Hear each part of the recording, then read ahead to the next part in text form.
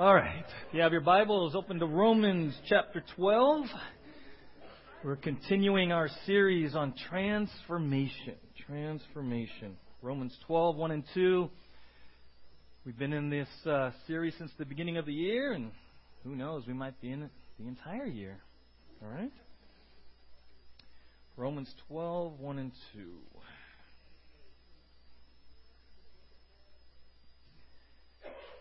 All right.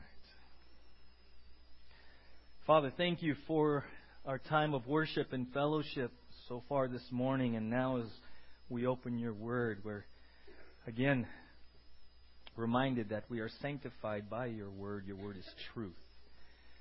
And so now we yield and ask you, Father, through the power of the Holy Spirit,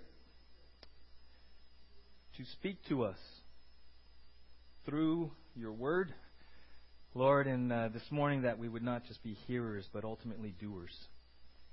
And through the application, Lord, that you would continue to transform us more and more into the image of Jesus. So we love you, we love your word, and ask you now to accomplish your will and purpose for each of us here. And all God's people said, Amen. All right, Romans 12, 1 and 2. All right, we've been reading these every week. Therefore, I urge you, brothers, in view of God's mercy, to offer your bodies as living sacrifices, holy and pleasing to God.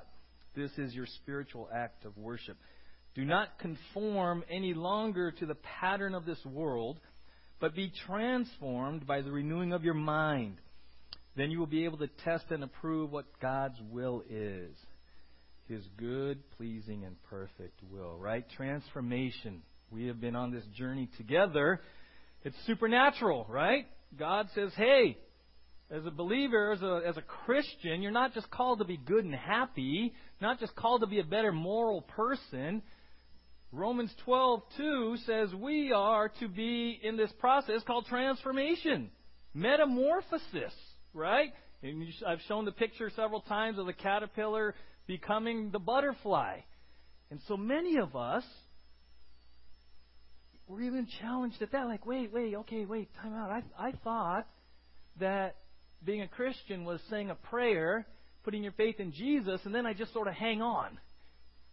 Then I just sort of do my best and hang on until I get to heaven. And we've learned through this series that, oh, no.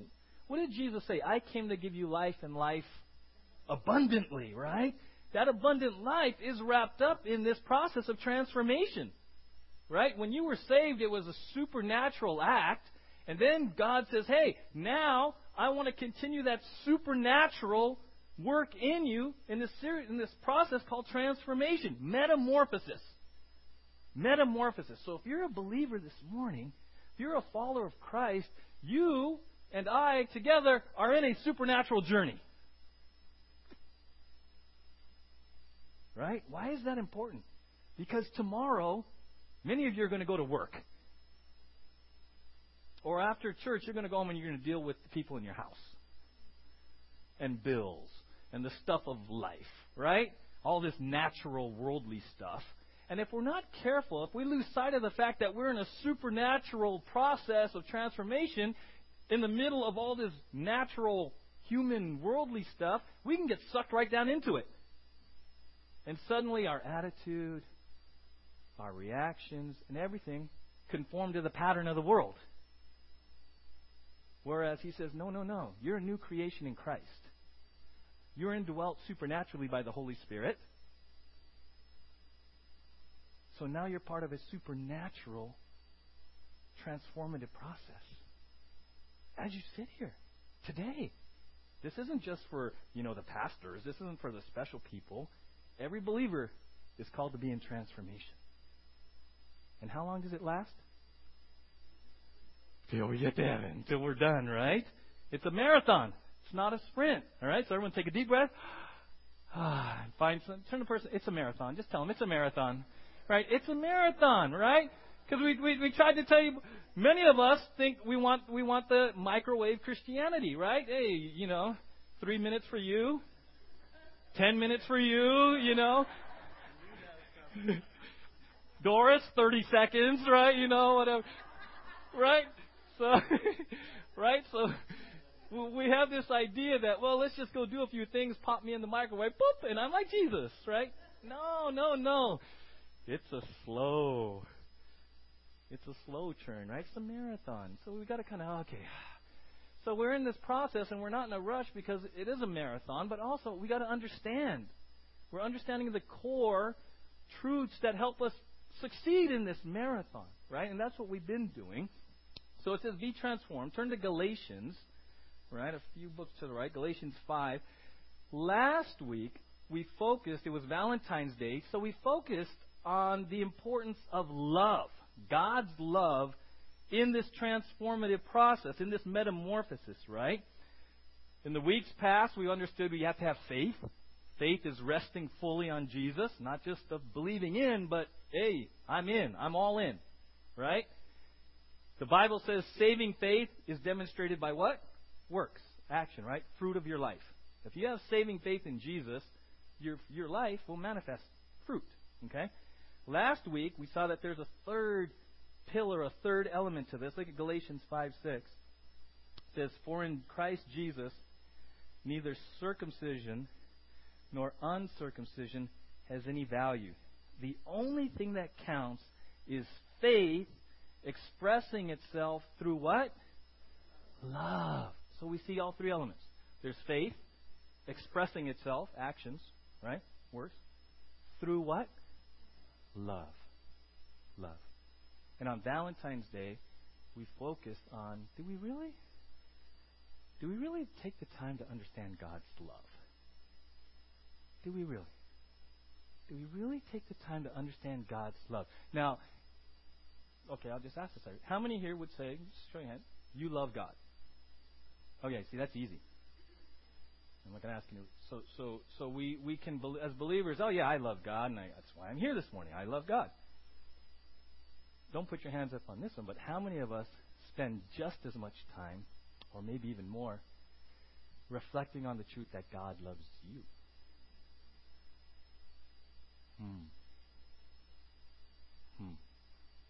Well, yeah, but it's demonstrated on the cross. I get that. John 3:16. Yeah. Okay, that's one element, but how many of us this morning spent time in praise and thanksgiving and reflection on God's love for you personally? You're like, well, why is that important, right? Turn to 2 Corinthians. I'm going to go back a book. 2 Corinthians chapter 5.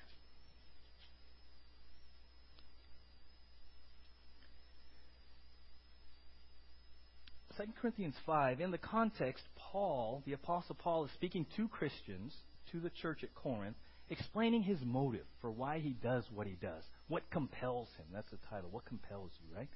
Look at this. 2 Corinthians 5:14. For Christ's love compels us. This is the Apostle Paul explaining to the believers why he and his friends, the motive, the compelling force in their life is Christ's love for them. It's not their love for Christ. It says Christ's love compels us. See, if I were to survey you, I would guess that many of you attend church, read your Bible, serve, give out of your love for Christ, right? Because you love God. But how many of us are compelled by love, Christ's love for you? Now, the Bible says we love because He what? First loved us, right? Everything we do really stems from Him, originates in Him. He loved us, therefore our life is an outflow. Our love is an outflow of that. But if we're not careful, we tend to minimize, neglect, even forget that it all begins with His love for us. Look at 2 Corinthians 5:14, Apostle Paul. For Christ's love, that's the love of God for Him, for us as believers, for Christ's love compels us. What compels you this morning in your life? What's the driving thing? What's the motivating thing? Fear? Finances? A person? What compels you? Because the Apostle Paul in this verse says Christ's love compels us. Right? And we're going to look at this verse, and we're going to this week and next week, we're going to really look at this love of God. Do we really grasp the love of God? Beyond John 3:16, Jesus dying on the cross, do we really grasp, has it really taken hold of you and me that God loves you? And that love for you is the compelling force in your life. Why do you do what you do? Why don't you do certain things? What's the compelling force? Why do you do what you do? What compels you to do what you do as a believer? What compels you as a believer to refrain from certain things? Is it the love of Christ for you personally? You know, there's a lot of different motives, and Paul talks about it. There's accountability. There's in front of the judgment seat of Christ, and different motives for doing what we do, right? Concern for people, not spending an eternity separated from God. Those are all good motives. But Paul says here, it's the love of Christ that compels me. It's the love of Christ that compels me, right? And go to chapter 11.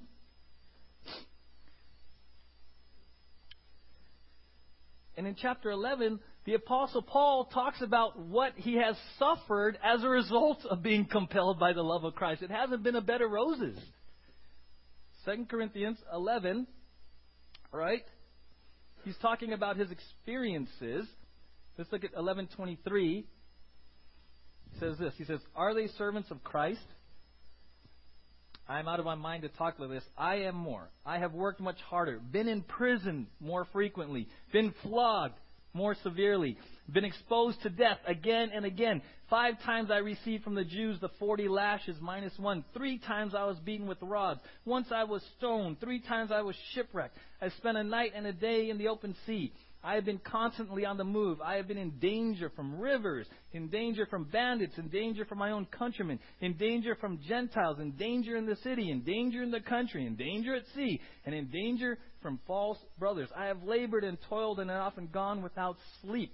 I have known hunger and thirst and have often gone without food. I have been cold and naked. Besides everything else, I face daily the pressure of my concern for all the churches." Whew! Who wants to sign up for that? And you sit back and go, "Wow! What's up with you? What drives that? How are you able to endure that calling?" Right? What was it?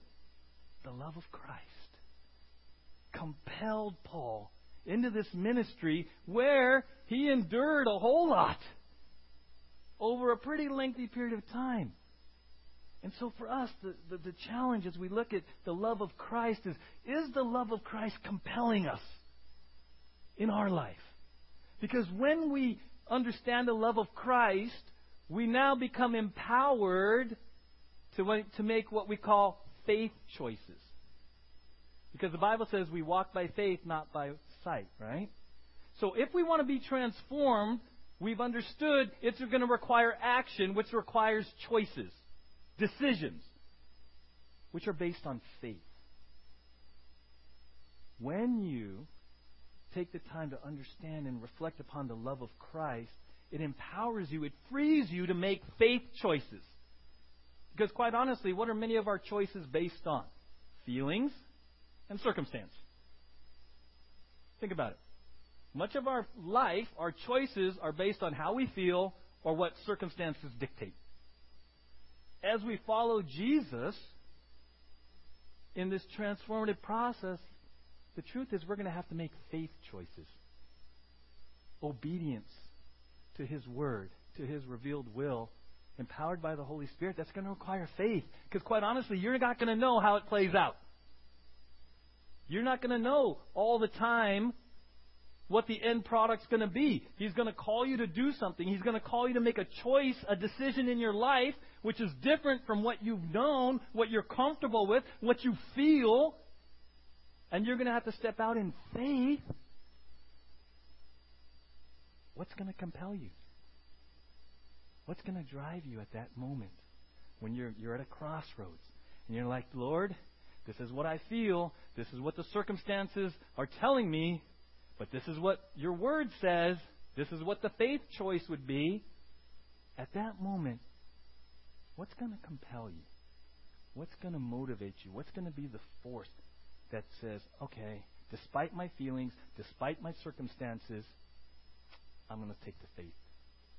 I'm going to walk by faith. It's the love of Christ. It's the love of Christ. If you look in your notes,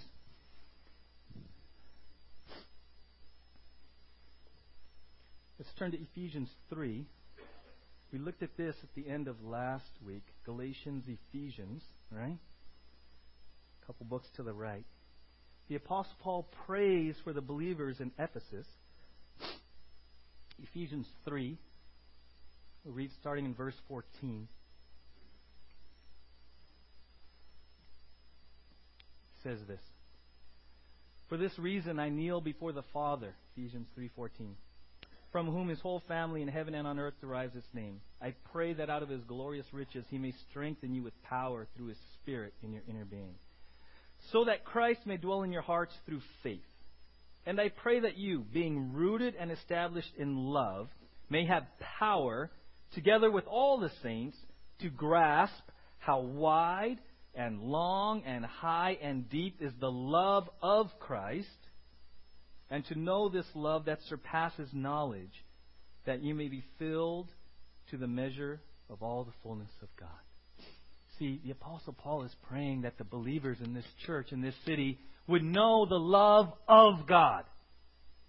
The love of God. And what's interesting, if you're comfortable writing, circling, underlining, there's a word in verse 18. You may have power together with all the saints to grasp. You may want to highlight, underline that word grasp. Because that word grasp makes all the difference to understanding what he's really saying. Now, there's a word comprehend, right? I put it in your notes. The comprehending versus apprehending. To comprehend is kind of like to mentally understand something. It's believing in. We talked about this, believing in versus believing, right? So he's not just saying, hey, I want you to mentally understand the love of God, right? Because many here would say, yeah, right? How many here would say, God loves me? You mentally understand that. And, oh yeah, Jesus died for me. That's the love of it. I get that. I mentally get that, right? What he's saying here in that word grasp, he's saying, I want you not just to comprehend it, I want you to apprehend it. I want you to apprehend it. Which it says there, to make something yours. To make something yours. Right? A word picture is like a monkey with a tail that can wrap around a tree limb and grasp it like this. He says, hey, if you're going to be compelled by the love of God, it's beyond just mental assent. You got to make it yours. You got to make it yours. You have to comprehend it. Sure, read the Bible, understand it, but then apprehend it. Make it yours. Grasp it. Grasp it, right? And then he says, keep going down in verse 19, and to know this love that surpasses knowledge. That word know, gnosko, is experiential knowledge. When he's talking about that word know in the Bible is also reference to a husband and wife when they know each other in sexual intimacy. That knowing, it's experiential. It's not just head knowledge. So he's saying this, hey, church, I want you to grasp and I want you to experientially know the love of God.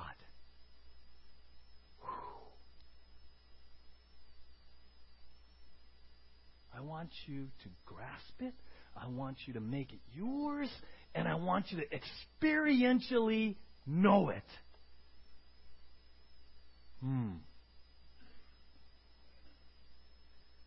Kind of easier said than done, huh? And why is that? Because it sounds so good. In fact, in the church, one of the challenges I was thinking of the church is we sometimes, you hear things happening in the church and the pendulum kind of swings this way and this way. And one of the things I think that's happened is because there was a season in the church where it was become very science-oriented and very experiential. The church kind of swung way over here, and now we're just going to be very intellectual and very academic and very systematic in our theology. We're just going to make sure we get it right. Well, in our desire to be right and orthodox and all of this, we forgot the experiential part. It's okay. He says he wants you to experientially know the love of God. Right? Time to pick on people. Right? So, if you've joined us, I like that. Mark, you gave some great answers. I know you thought you were far enough away that he's like, I'm going to change seats. Maybe he won't recognize me. I know. But you gave such good answers last week. Mark said last week, when I asked him how the love of his wife towards him made him feel, right? I remember this. I said, Mark, how does it make you feel, or how did it make you feel way back when you first really believed that Kathy loved you? And I believe the word was confidence, security, and peace. Right? It wasn't just an academic exercise. Well, thank you, Kathy, for loving me that way. I really appreciate that. I will tuck that away here. Was it experiential? Did you experience some joy in that? Right? Did it well up a response in you back towards her? Right? It was experiential.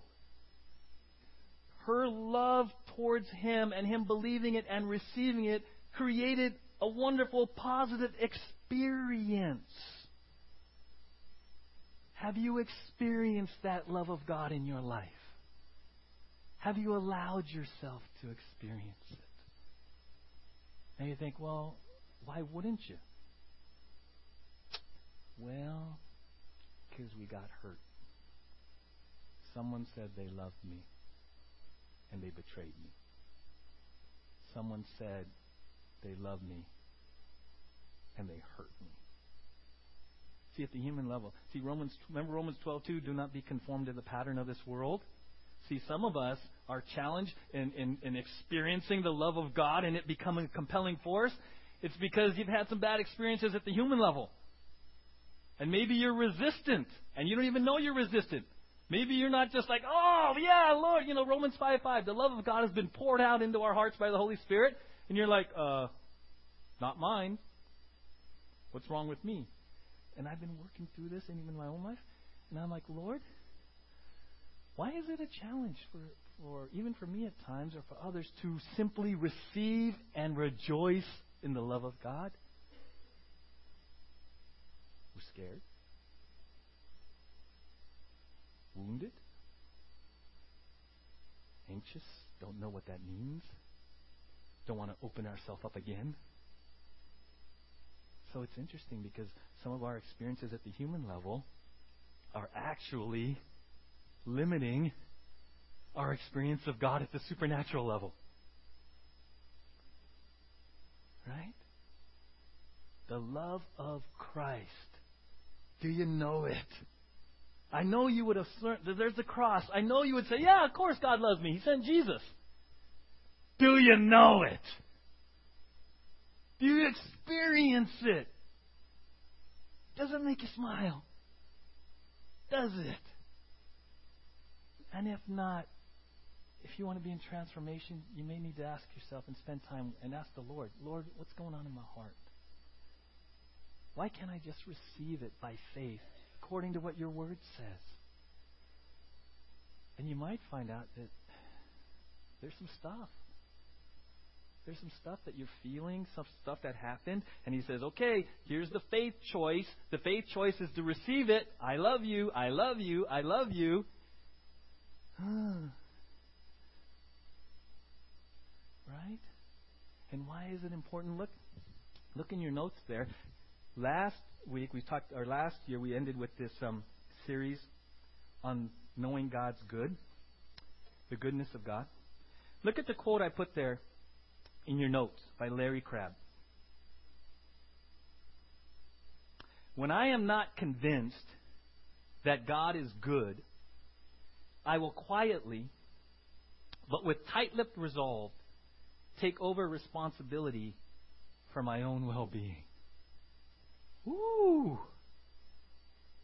When I am not convinced that God is good, I will quietly, but with tight-lipped resolve, take over responsibility for my own well-being. I read that, I brought out those notes again, and I thought, you know what? That applies to the love of God. When I am not convinced that God loves me, I will quietly, but with tight-lipped resolve, take over responsibility for my own well-being. See, to walk by faith and not by sight, here's the key, guys. It takes trust. It takes trust. Scotty, I need you. We talked about faith. It's not just believing in. Biblical saving faith is being all in, resting fully on Jesus. The only reason I'm doing this is because I trust this guy. Don't do that. And I know he loves me. So I can lean. I mean, there you go. I'm all in. With my other foot. Right? Why would I even think of this? Because I love this guy and I know he loves me.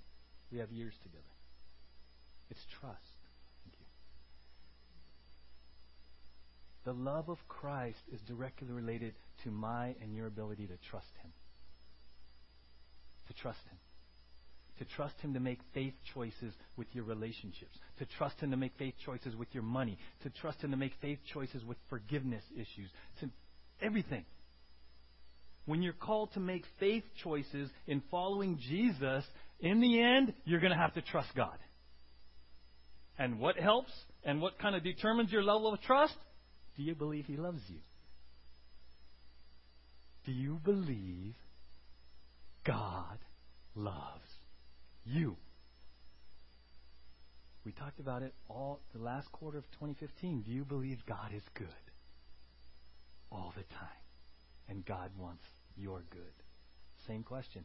Do you believe God loves you all the time and wants your best all the time? Do you believe God loves you? Because if you do, you'll trust Him. You'll trust Him. At the front end, well, Lord, okay, I don't know how this is going to play out, but I believe you love me, therefore I trust you, therefore I'll take the first step. I'll get out of the boat. The love of Christ for you and for me is directly related to our trust. Now, for some, maybe where you're at in your walk with the Lord, maybe you've had really good, loving, healthy relationships growing up, so God's love for you, based on other human, positive, wonderful, loving relationships, you receive it pretty easy. That's good. Nothing wrong with that. Right? I was talking with Wes this morning. God has worked in Wes's life, and he's at a really good place right now where the issue's pretty much settled. Wes, you believe God loves you? All the time. He's not perfect, but he's settled that issue. And Wes is one of his wonderful phrases around here. Oh, it's simple. Just follow Him. Well, see, why does Wes say that? Well, because he settled the issue of God's love for him. So even when he's challenged in a faith choice, because Wes has settled the God loves me and God is good all the time for me personally, experientially, he's grasped it. Wes goes, okay, this is what I'm supposed to do. It's not easy, but it's fairly simple. Because he's decided on the front end to, by faith, believe in the love of God. Believe in the love of God. Right? Look at these verses. It's very powerful. Turn to John 15.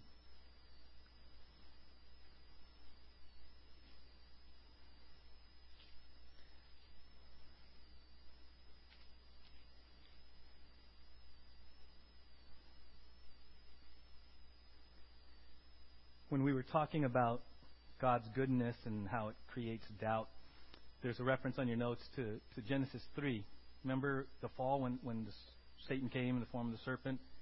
What was he really doing with Eve? Getting her to doubt God's goodness. He was attacking God's character. And once he got that doubt about God's nature and character, well then, he had her. Well, God knows when you eat of it, you're going to be just like him. He's not really that good. He's keeping something from you. See? The devil was accusing God's goodness. That's the power of this. That's why we have to settle God's goodness, and we have to settle the love of God for us. Because it goes to the core of trust and obedience. The core of it, right? Look at John 15:9. This is one of those verses that you could spend a whole lot of time reading and praying and reflecting on. John 15:9. Jesus is talking. As the Father has loved me, so have I loved you. Who's he talking to? His disciples, and then an extension of application to who? Believers. Look at this. As the Father has loved me, so have I loved you. Woo! How many of you sort of assume that Jesus and his Father had a pretty good relationship? Anyone? How many of you sort of believe that love thing was pretty darn cool that they were sharing? What does this verse say? As the Father has loved me, so have I loved you. What? What? Jesus is saying, hey, the way that my Father loves me, I love you.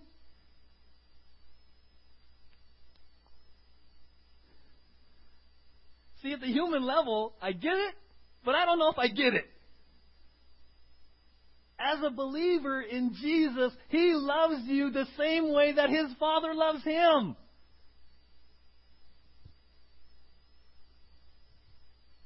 That's what the Bible says. So at a certain point, I and you have to acknowledge all maybe the bad experiences we've had in love, and humans saying they love us, good, bad, or otherwise. At a certain point, you recognize that, and then you got to look at John 15:9. And you got to ask yourself, which one will I choose to believe? Amen? See, the Bible says, Jesus, it's in red letters in some of them, right? As the Father has loved me, so what? Who does that apply to? If that applies to you, put your hand up. Confidently! Come on now. Oh, I think it's me. Right, buddy? Right?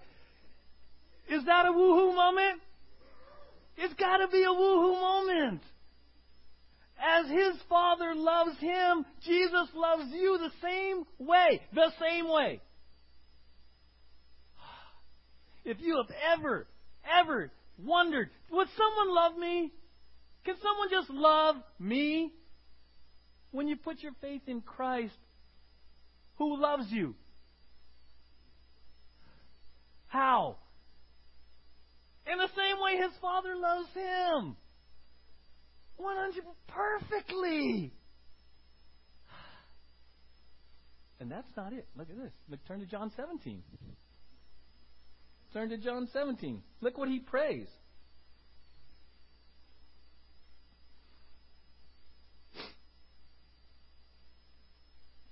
John 17:26. I have made you known to them, and will continue to make you known, in order that the love you have for me may be in them, that I myself may be in them. So who's he praying? What's he praying there? He's talking about his disciples. He's talking to his Father. I have made you, Father, known to them, my believers, my followers, and will continue to make you known, in order that the love you, Father, have for me may be in them. Whew. So it's in John 15:9, Jesus loves us the same way his Father loves him. And then 2 chapters later, he says, hey, and by the way, Father, will you let them know how much you love them? He kind of steps out of the picture. And he says, here, Father to believers. I want them to know your love. Whew. I want them to know your love. And Romans 5:5 says the love of God is poured out in our hearts by who? The Holy Spirit. Do you know the love of God? Are you open to just experiencing it and just receive it based on the truth of Scripture? Based on the truth of Scripture. I love you, Jesus says, the same way my Father loves me.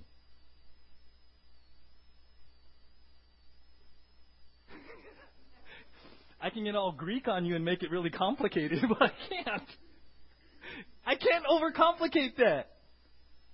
When you put your faith in Jesus, you are loved with a heavenly love. The same love that the Father and Son are experiencing, you're now in that loop. You're in the loop. You're not on the outside wishing that you could be part of the cool group. You are the cool group. You're in. You're the church. You're the church. That's the love of Christ. That's what He wants you to know, right? And then there's a response when we get this, and we're going to look at 2 Corinthians 5:14 in more depth next Sunday. That's why the Apostle Paul says, it's the love of Christ that compels me. It constrains me. It controls me. When you allow the Holy Spirit to pour out God's love and you begin to grasp it and you begin to understand it experientially, you know what happens? You're free. You're free. Because you're just overwhelmed with the love of God for you. How many of you here have ever done something kind of crazy because you love someone? Right? Out of love. You're like, whoa, I can't believe I did that.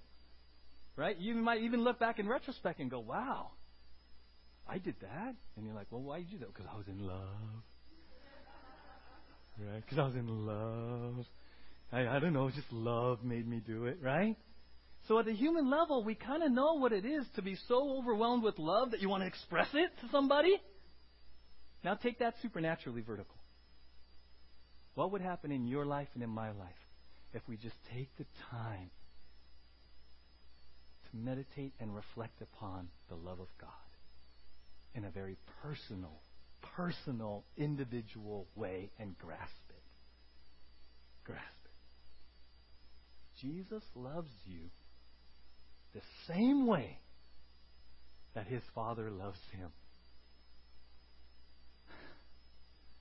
I still try to... Yeah, right? You're like... There's something uncomfortable about that. I don't know why. Maybe we feel unworthy. I don't know. It's just biblical truth. And this is where, by faith, we receive it. And you begin to walk in it. We're to walk in love. The Bible says walk in love. Are you walking in the love of Christ? Are you walking in the love of God? Does Christ's love compel you, constrain you, move you? And we're going to look at this verse much more depth next week. What does that mean when He says compels me? This morning, we'll close with Galatians. Turn back to Galatians 2:20. Look what he says here.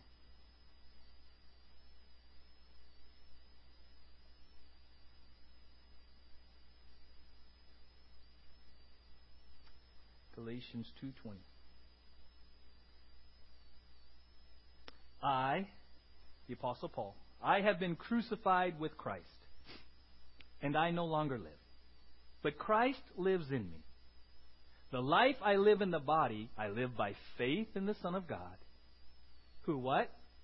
Loved me and gave Himself for me. You see, putting your faith in Christ and entering into a relationship with Him as a child of God, that's just the start of the love relationship. See, I'm privileged in what I do to perform wedding ceremonies. But see, when I perform the wedding ceremony, that's just the beginning of a potentially wonderful marriage relationship. It's just the start. And when you put your faith in Christ and you became adopted into His family as His child, you know what? It was just the start of a beautiful love relationship. It was just the start. And He wants you to know. He wants you to grasp. He wants you to experience His love in ever-increasing ways. And then to let your life just manifest it. So if people are, say, what's going on at OVCF? What are you guys about there? You know what we're about here? The love of God compelling us. That's kind of the heartbeat of it. We understand we love because He first loved us. We love Him and we love each other. That's kind of what we're about here. The love of Christ compels us. Compels us. Moves us. Keeps us in line. Keeps us straight. It's the love of God. Manifested in so many different ways. That's what we're about here. And so we're going to take communion like we always do. But here's what I want you to do. Right? Because communion, why do we take it every week? It's a reminder of Christ's love for who? Okay, make it personal. It's a reminder of Christ's love for me. See, one of the things that we always try to put out there is like, let's do communion every week. My biggest challenge and my prayer for all of us is that it never becomes rote and ritual and religious. Well, that's what we do. No. The reason we end the service with communion here is for you to have a moment of reflection and prayer and thanksgiving. Eucharist means thanksgiving personally. Personally. This is the time, honestly, where you got to forget who you're here with.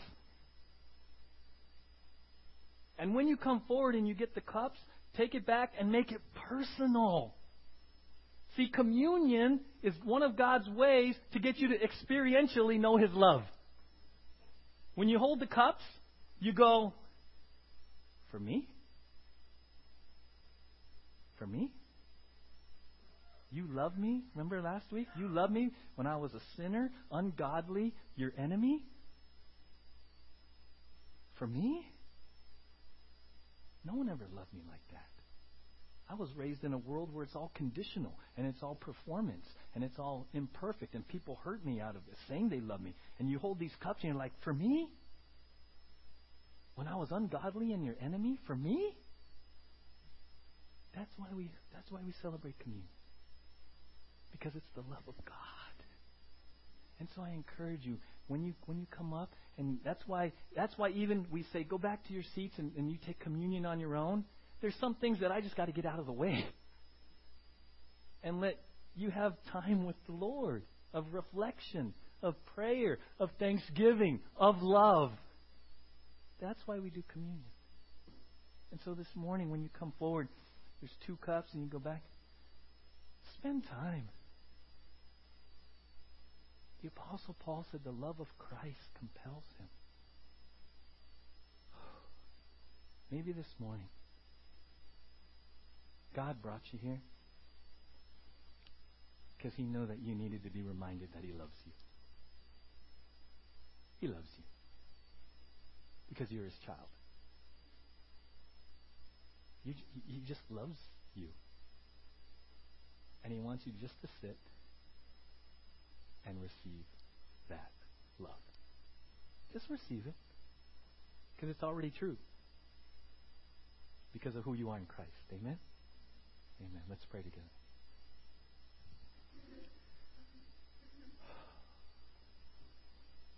Lord, we thank You for Your word. And what we've heard this morning. The Apostle Paul said that the love of Christ compelled him. And Father, I know that there are many here that love You, desire to serve You, desire to please You, desire to honor You with their life. But Lord, sometimes in the busyness of church and in the busyness of serving and in the busyness of giving, sometimes we forget to stop and be reminded of Your love for us. In a very broad sense of Jesus dying for us, but Lord, even very, very individually, very, very personally, You love me. And the crazy thing is in John 15:9, You say You love me the same way that Your Father loves You. And that's just overwhelming. We feel unworthy. As a human, I don't even know if we can fully fathom that, but the Bible says it, so we receive it as truth. You love me the same way that your Father loves you. So this morning, we really want to experience your love. We take this time of communion to remember you, Jesus, remember your love, demonstrate it at the cross. But maybe as we sit here holding the cups, the Holy Spirit will pour out your love into our hearts. And we'll rest in the peace, the confidence, the security of being a child of God, loved by our Heavenly Father perfectly. And if you're here this morning and you have never responded to the love of Christ by putting your faith in Christ first, the Bible says we're saved by grace through faith in Jesus. We're not saved by works. We're saved by faith. Saving faith. Resting fully on the finished work of Jesus at the cross.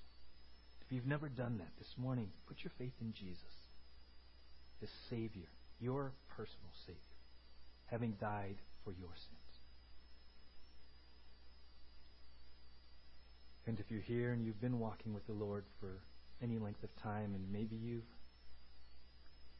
just sort of become numb to the love of Christ, maybe this morning you just ask God to forgive you and to come back and rest in His perfect love for you as His child. So Lord, we give you this time of communion now. In Jesus' name, amen.